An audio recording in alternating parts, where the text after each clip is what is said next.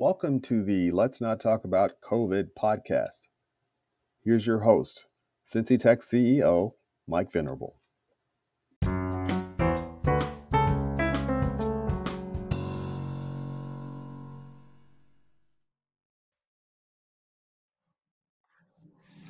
everybody, thanks for joining. I'm really happy to have Candice Matthews, Brackeen on today to chat and catch up. We've known each other for, a long time. 7, 8 years, it feels like, maybe longer. Yeah, that sounds about right. And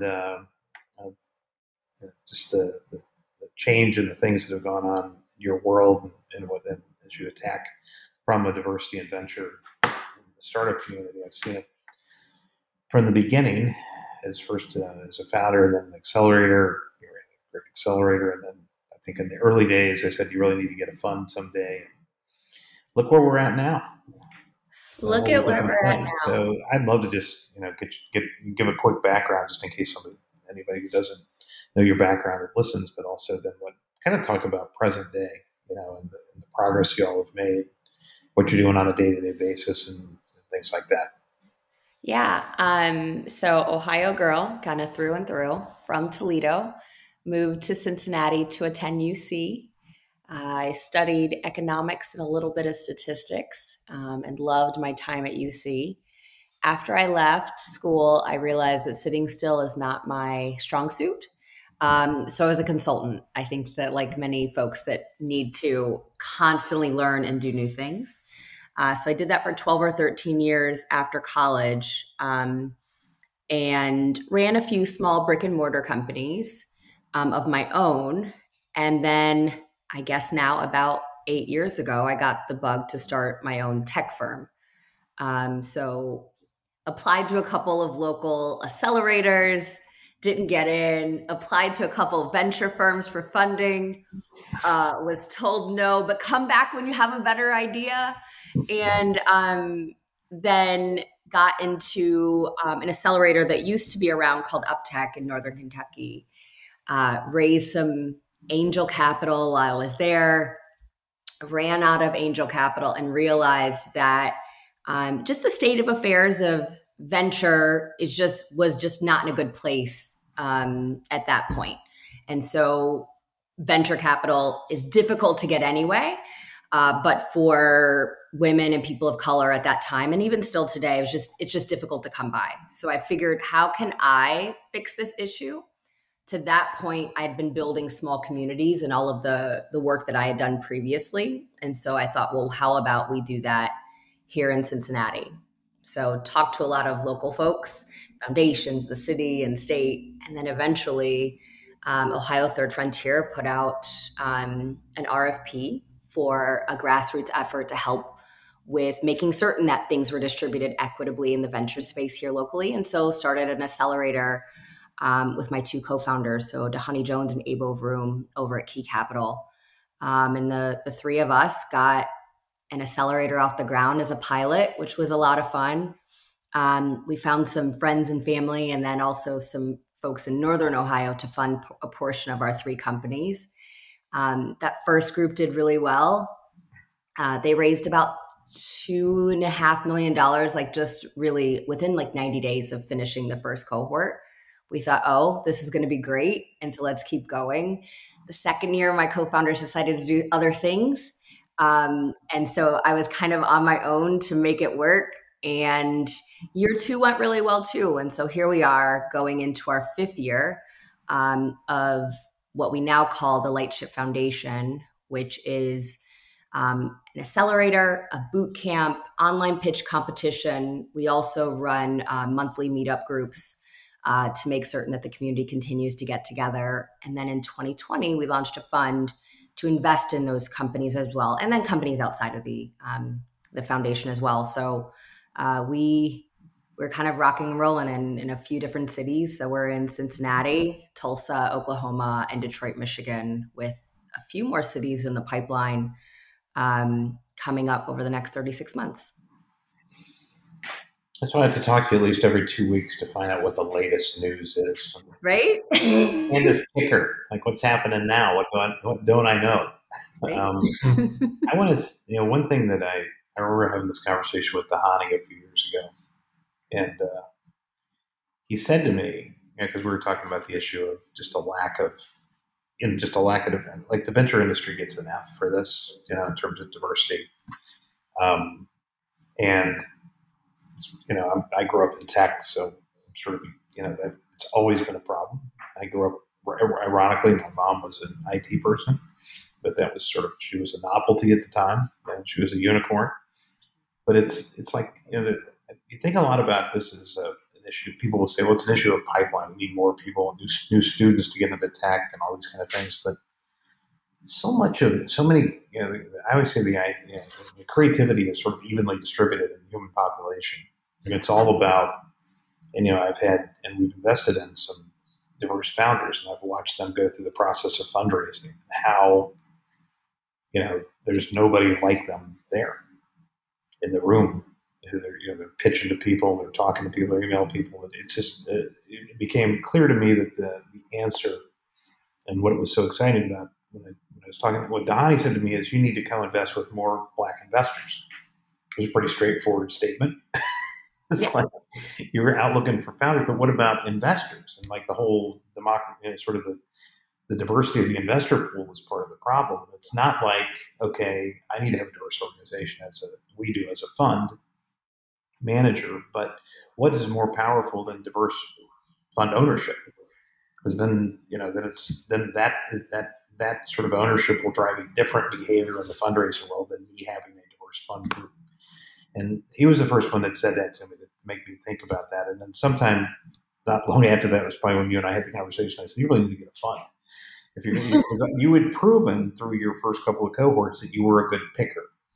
That first of all, you're getting great deal flow, and secondly, you were being very selective. And so many, nobody does this where everything works, but you were finding really good stuff and finding ways to help those companies move forward and get them some capital. So that was exciting. So, how do you feel today? Like, what do you do on a daily basis? I'm kind of interested in, like, what are your, as somebody who does the same thing you're doing, like, what do you think about every day? What do you get up and do? Because it's different now that you've got fun. Yeah, every day is a little different. But what isn't different is that I hear from my founders every day. Depends on which one. And the ones I don't hear from, those are the ones I get nervous about, right? When they get quiet, that's when you've got to be nervous, because it doesn't always mean the good things are happening. So I would say on a typical day, sometime between 6 a.m., and this is probably bad, between 6 a.m. and 10 a.m., I hear from at least one up to four. And we've got 13 companies in the portfolio now. And so they all need something a little bit different. And so you referenced, folks, imagination is available to everyone. So we sometimes say that intelligence is distributed equitably across every person in the world, but opportunity and network is not. And so that's what we do. We try to lend our own network, and we try to lend the network of our partners to the companies in our portfolio. So that's what happens every morning. And Monday mornings are definitely good for it. Sunday nights are good for it too. Mm-hmm. I started my day with somebody saying, hey, that introduction you made yielded us a $250,000 angel investment. So that was like the best thing to hear. The middle of December, it was kind of like, it was getting tight in there, and I didn't have the money to give, but we were able to leverage our network. And so every day is like that. I would also say that we're always trying to add value. And so someone taught us the term value creation teams. So I guess a lot of PE firms and venture capital firms have a value creation team, groups of people that help to grow value in a company. And so that's what we look at our team as for any one of our firms. So we have a head of technology, we have a head of communications, we've got a creative director, and all of those people help to fill a gap for these early stage companies. Many of them get to us and they've got a few key issues. They don't have enough teams. They need help with hiring and identifying who they're going to need. Everybody has a funding gap, so like, why even go through that? But making certain that they have a proper fundraising strategy just in general. Many of us get to us and they're Their finances just in general aren't where they need to be. So let's clean those things up. Biz dev is a big part. So how do we make certain that we're selling this thing the right way? So we look at each company when they come to us, we diagnose them with what we think they need. We listen to them about what they think they need. And then we come up with a strategy over their first kind of 3, 6, and 12 months that we are their kind of investor. And then we hope to at some point hand them off to someone else who can build value. But that's what it looks like. And that's what our kind of day-to-day looks like. Sounds familiar to me. Sounds like what you do. I learned from the best. Well, sometimes we're diagnosing the same thing. Yeah. Over and over again. The same point. Tell me a little bit. I love the boot camp thing. That is one of my favorite things you do. And I'd love to just talk about that a little bit, the boot camp thing. Yeah. So a young lady named Angela Benton started a program called NUMI Accelerator back in 2012. Well, I guess it was 2011. Her idea was that you could take founders out to Silicon Valley and teach them the ways, and that was going to correct this diversity issue. So that was her way of like just getting in, putting people in front of folks in the Valley. And she did that in the Valley for 3 straight years. So she would take founders, put them in a house for 3 months. They would get some funding, and she would have them go pitch and get mentors that, some of the greatest mentors. So Midge Kapor was part of cohort 2. And Brian, my husband, was actually in cohort 2. And so Mitch ended up becoming one of his first investors, Mitch and Frida. And it was just a way to get Black founders in front. She did that for several years. And then for us at Lightship, every year we take a break and pause and say, okay, what did we do great this year? What can we do next year that fills a gap in the ecosystems that we work in? And so we recognized late 2018 that we weren't touching enough companies in Cincinnati. It's great to do a cohort of 3, a cohort of 5, but what about the hundreds of people that we can't service? And so we started to look at the kind of programs around the country that were around. Why were they successful? Or maybe why did they run into challenges and close? And we recognized that NUMI hadn't been operating any longer. And I said, well, that deserves to be around. Everybody I know that's been successful has touched this program. Like, how can we bring it back? What we found out was the founder was moving on to something else, and she felt like it had run its course with her. And so we reached out and worked out a great agreement to acquire the brand, and we've morphed it a little bit. It is now a 1-week program where we bring founders into a house. We eat breakfast, lunch, and dinner together. And we've made some changes with COVID. So we use kind of hotel and kind of conference space right now. But generally, we bring everyone into a house. We eat breakfast, lunch, and dinner together. And it kind of breaks down all the barriers between entrepreneur and VC. And it helps people to get to know each other on a human level. It also, like, for some people, it's like their first time spending any time around a venture capitalist. And so they get to ask questions that they may not have felt comfortable with asking other people. And so it's a great program. Since Angela started it, there's been a little over 2,000 people through the program. Wow. We've taken, I think we're at about 130 right now that we've had through the program since the beginning of 19. So we run that in multiple cities, and it's absolutely a blast. And for us, is great kind of deal flow into the fund. So really, because you've created a 130 member peer group. And that's the other you do. Like they get to see and meet you as a VC, but they also get to meet each other. They do. And that becomes, that is the most important thing, is to have other people you can talk to who sort of have the same issues you're having, the same challenges you're having. Who can I call to get advice? What did you do about this? That's another thing that's, I think, underappreciated about that sort of a program, because this is such a, it's hard to think about how to say this. Like, this is such a long-term problem, right? So, and it will not be solved in a day. It's not going to be solved by one person or 10 people. It's going to be solved by creating one, capital that's owned and managed by diverse people, and 2, companies that succeed and fail that were founded by diverse people. And Yeah. people have diverse peers, they'll have non-diverse peers, white peers like people like me. But that group and that cohort is so important because this is a long journey that we're on, and that's going to take time. I want to ask a question around that topic. So is there a network, or is it easier for me to find as an investor, who's not a diverse investor, I'm not a fund that just focuses on diverse founders.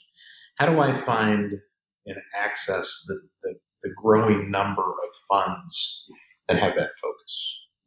Because I think that's one thing I'd like to be able to do as a potential co-investor or somebody who's always looking for co-investors, to say, hey, here's something I'm doing, and I'd really like to talk to somebody who's interested in that area.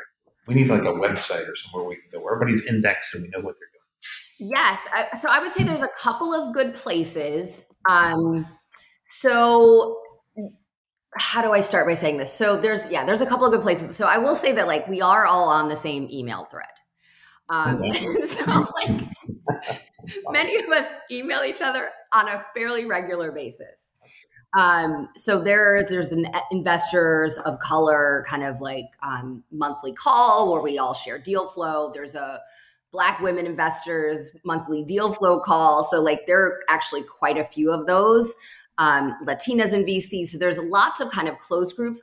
There are a few Airtables that kind of are running around, spreadsheets with everyone that are helpful. There's a group called Screen Door. So Screen Door came about, kind of post George Floyd's murder, and they're a fund that's really right now supporting general partners that are first-time funds. And most of those folks are going to be backed by some of the larger pension funds and university kind of foundations. That group, I think, has a handle on most, at minimum, Black VCs. But then if you're looking for kind of broader reach, I would say Melinda Gates and Pivotal Ventures has done a really great job of indexing and kind of cataloging everyone, as well as the folks at Kauffman. And then I guess finally Knight Foundation would be a good one as well. But it's, I would say, a pretty easy group to access at this point. We're way better organized than we were kind of like pre-March 2020, because we've had nothing but time to sit around and meet each other on the internet. Well, that's one advantage of not having to travel and getting used to that kind of work, is you can quickly index. And I think that's one thing that helps a lot, is knowing that again, much like that peer community of founders, this peer community of investors who are all embarking on this path. And it is a really, I've had many conversations about portfolio construction and management and all that. Like, it sounds simple and easy and a short-term path to success. I'll just start a fund and go run this thing. And how hard could this be? And then you get in the middle of it and you realize you're halfway through a fund, and it's like, these are the things I've bought. Now what do I do with them? It's like I'm trying to make a recipe of returns. And I think that having that peer group as well is going to be really important to this being a long and enduring sort of success. And again, I think, to touch on something that I know that you and Brian have both been very vocal about, and I agree with you, which is this fact that there's a lot of attention on this topic today. And there are a lot of people who would like to get in the business of being a diverse fund or a diverse platform with some BD, venture development organization, whatever it is. And I am totally aligned with you that we need to make sure that the support and money that's flowing is actually going to, the capital has to be, to me, it's all about the capital being owned by diverse people. The GPs need to be diverse. Money can come from anywhere, but we need to recycle that capital back in, because that's what will create, the long-term change. And, then hopefully a generation from now, when I'm not doing this anymore, maybe sooner, hopefully, that we're all just, it's just much less complicated than it is today.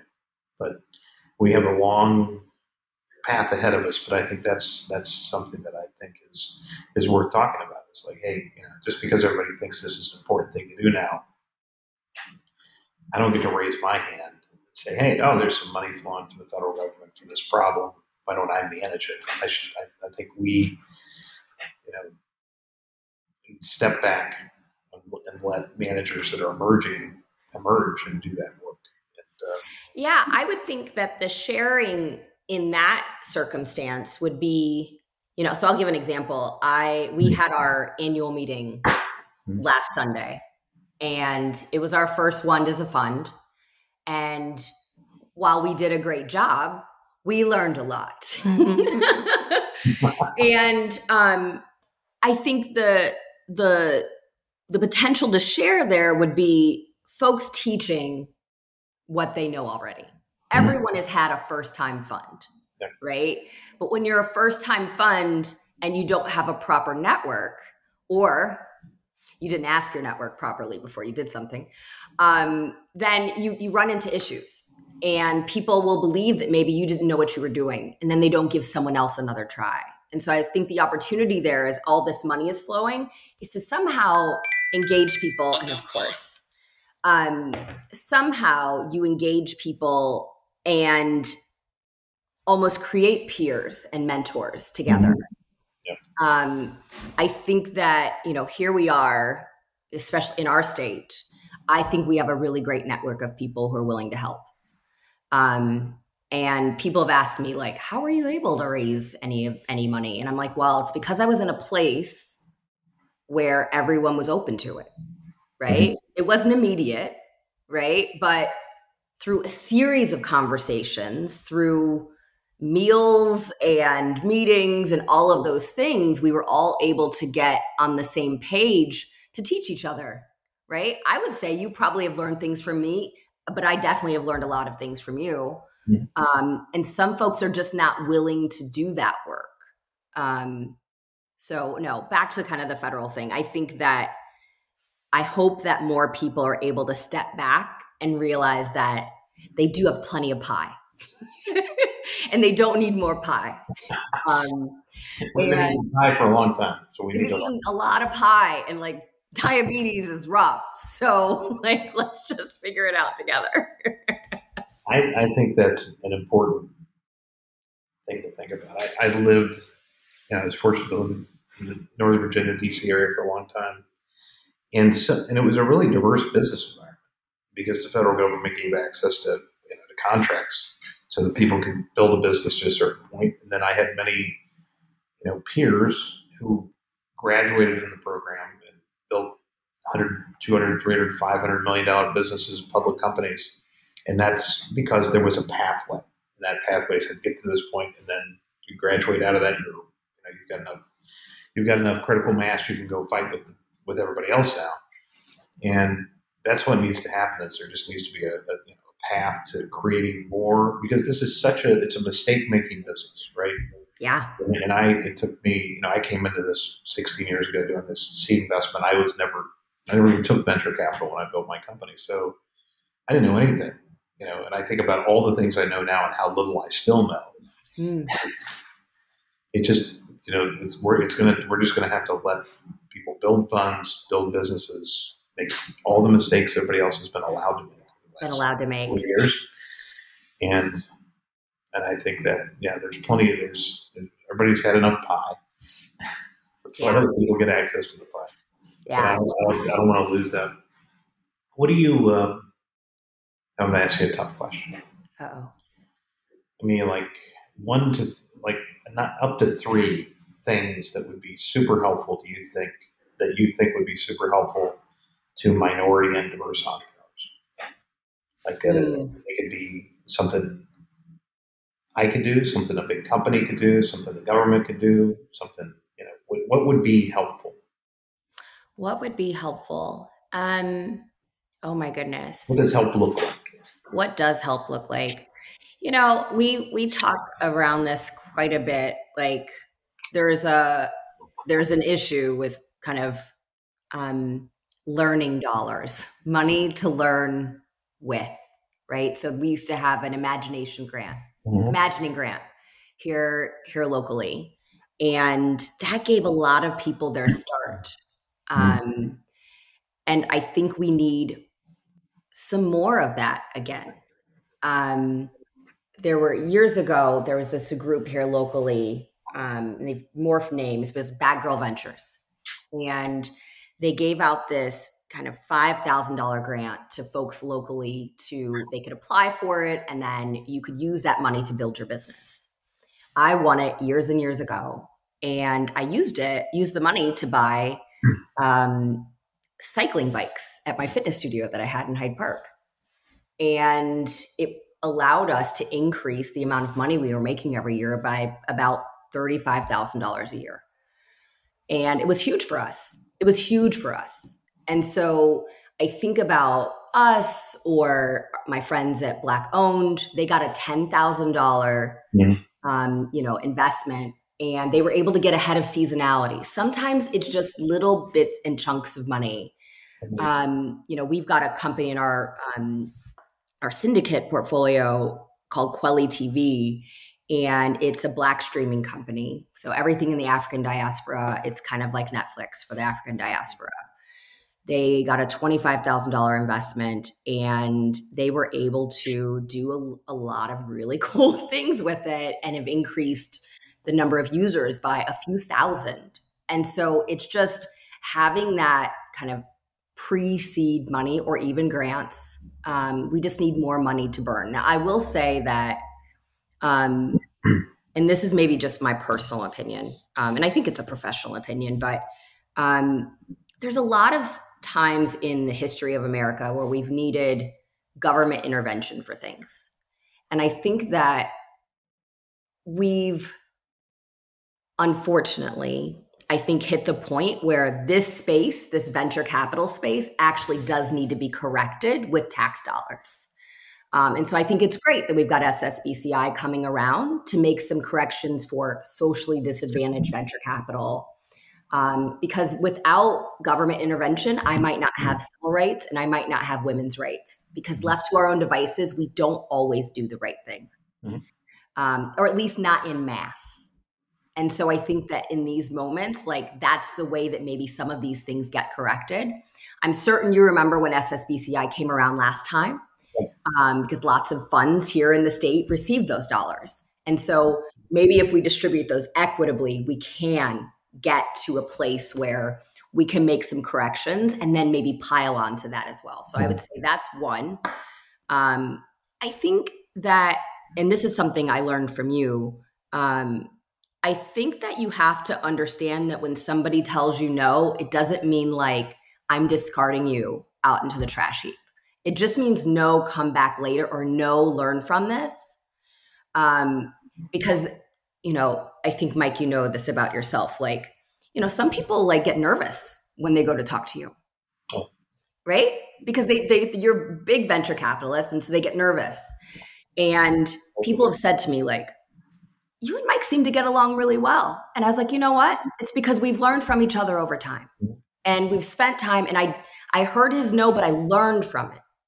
I learned that what I was talking to him about wasn't a great idea. And so I came back to him with something better. And I learned from everything you said. So I would say, if there's anything that I would teach a founder, is like, take great notes and then like report back to someone, maybe not on like a regular cadence, but as much as you can. So that's another. And what would my third thing be for founders? Like, just build and make something. You don't have to have venture. I mean, that's unfortunately the truth, but like, you don't have to have venture capital to make revenue unless you've got like an AI company, right? And there are other ways to fund a company besides getting money from someone like me or you. It's really a path. I think it's really important to notice that. To note that is that the VC path is, it's really designed for capital intensive, high growth. Just sort of a different world. There's a gross margin component to it, but it's, if you're going to go build a pharmaceutical company, you need outside capital, or med device, or a big software company that requires a lot of upfront product engineering and scale. But most businesses aren't like that. And most people who live in big houses didn't start businesses that way. They started some other kind of business that was bootstrapped or less capital intensive than this process that we put people through, which is kind of painful. I will say, you mentioned, I love we used to call it the imagining grants for walking around money. Like I see something I'd like and I can put 20K or 40K against that person so they could work that idea. And the whole notion is somebody gave you $5,000 to buy spin cycles. Yeah. Was part of the journey, the bridging that got you to doing what you're doing today, which is now you've completely inverted that. Now you're doing you're putting the money into things and making that investment. We need to make sure people understand that value chain. So that $5,000, the no that I gave you, but that no is a journey to a yes to say, I always say that you're a change agent. Like you're going somewhere. And be careful, you might get knocked over. But that's part of the, people that are going somewhere being catalytic, that's important. And that's one of the reasons I think it's and now I know Brian pretty well too. He's going somewhere too. He knocks people over as well. But you recognize that in other people you want to invest in. Like if you're trying to go somewhere and trying to build something, kind of create something new in a world where the money's all everybody's budget for next year is already committed. So you're going to have to go take it from somewhere else or find a really good rationale. You're going to have to be willing to really push hard to do that. And that's why I think it's been fun watching this all unfold over the years. It's super exciting to me to see what you and Brian and Lightship are doing today. And to meet what's fun to me is like when I came down to all the food folks were down on the second floor. That was just like just seeing all those people here in the building and realizing in the last, I would say 3 to 4 years, that has exploded nationally. Mm-hmm. Like you're at the vanguard of a national activity that we know that's happening now in cities that wasn't happening 3 or 4 years last year. I mean, it's just accelerated all over, and we have no idea what that's done. But it feels like we're warming up. I think we're at the end of the beginning. Yeah. Now the real work starts, and now we'll see great success stories, and we'll still see big failures in the paper. Like there'll be the WeWork type stories, and that's when it's like the public consumes startups as overnight successes or embarrassing failures, which is okay. Yeah, that's how they do it. But now we have enough. The N is growing every year. We've got more of these things that are happening. You're going to create millionaires and billionaires, and also out of those companies will fall people who naturally think, yeah, this is how the world works. This is what I should be doing. And I think the most important thing is, finish with it. It occurred to me in my learning and understanding of this topic and this challenge for us is that diverse capital is much more likely to invest in diverse founders, and diverse founders are much more likely to hire and attract diverse employees. And so that became to me the cheat. Like, okay, if I wait for this industry and my fund and everybody else to figure this out, we're going to go too slow. We have to change the model by starting from the beginning with where does the money come from, who's managing that money, and where are they putting it, and then who's running those companies and who will want to go work there, because that's the real challenge, is attracting the talent and the money to do it. So that's what I learned in this process.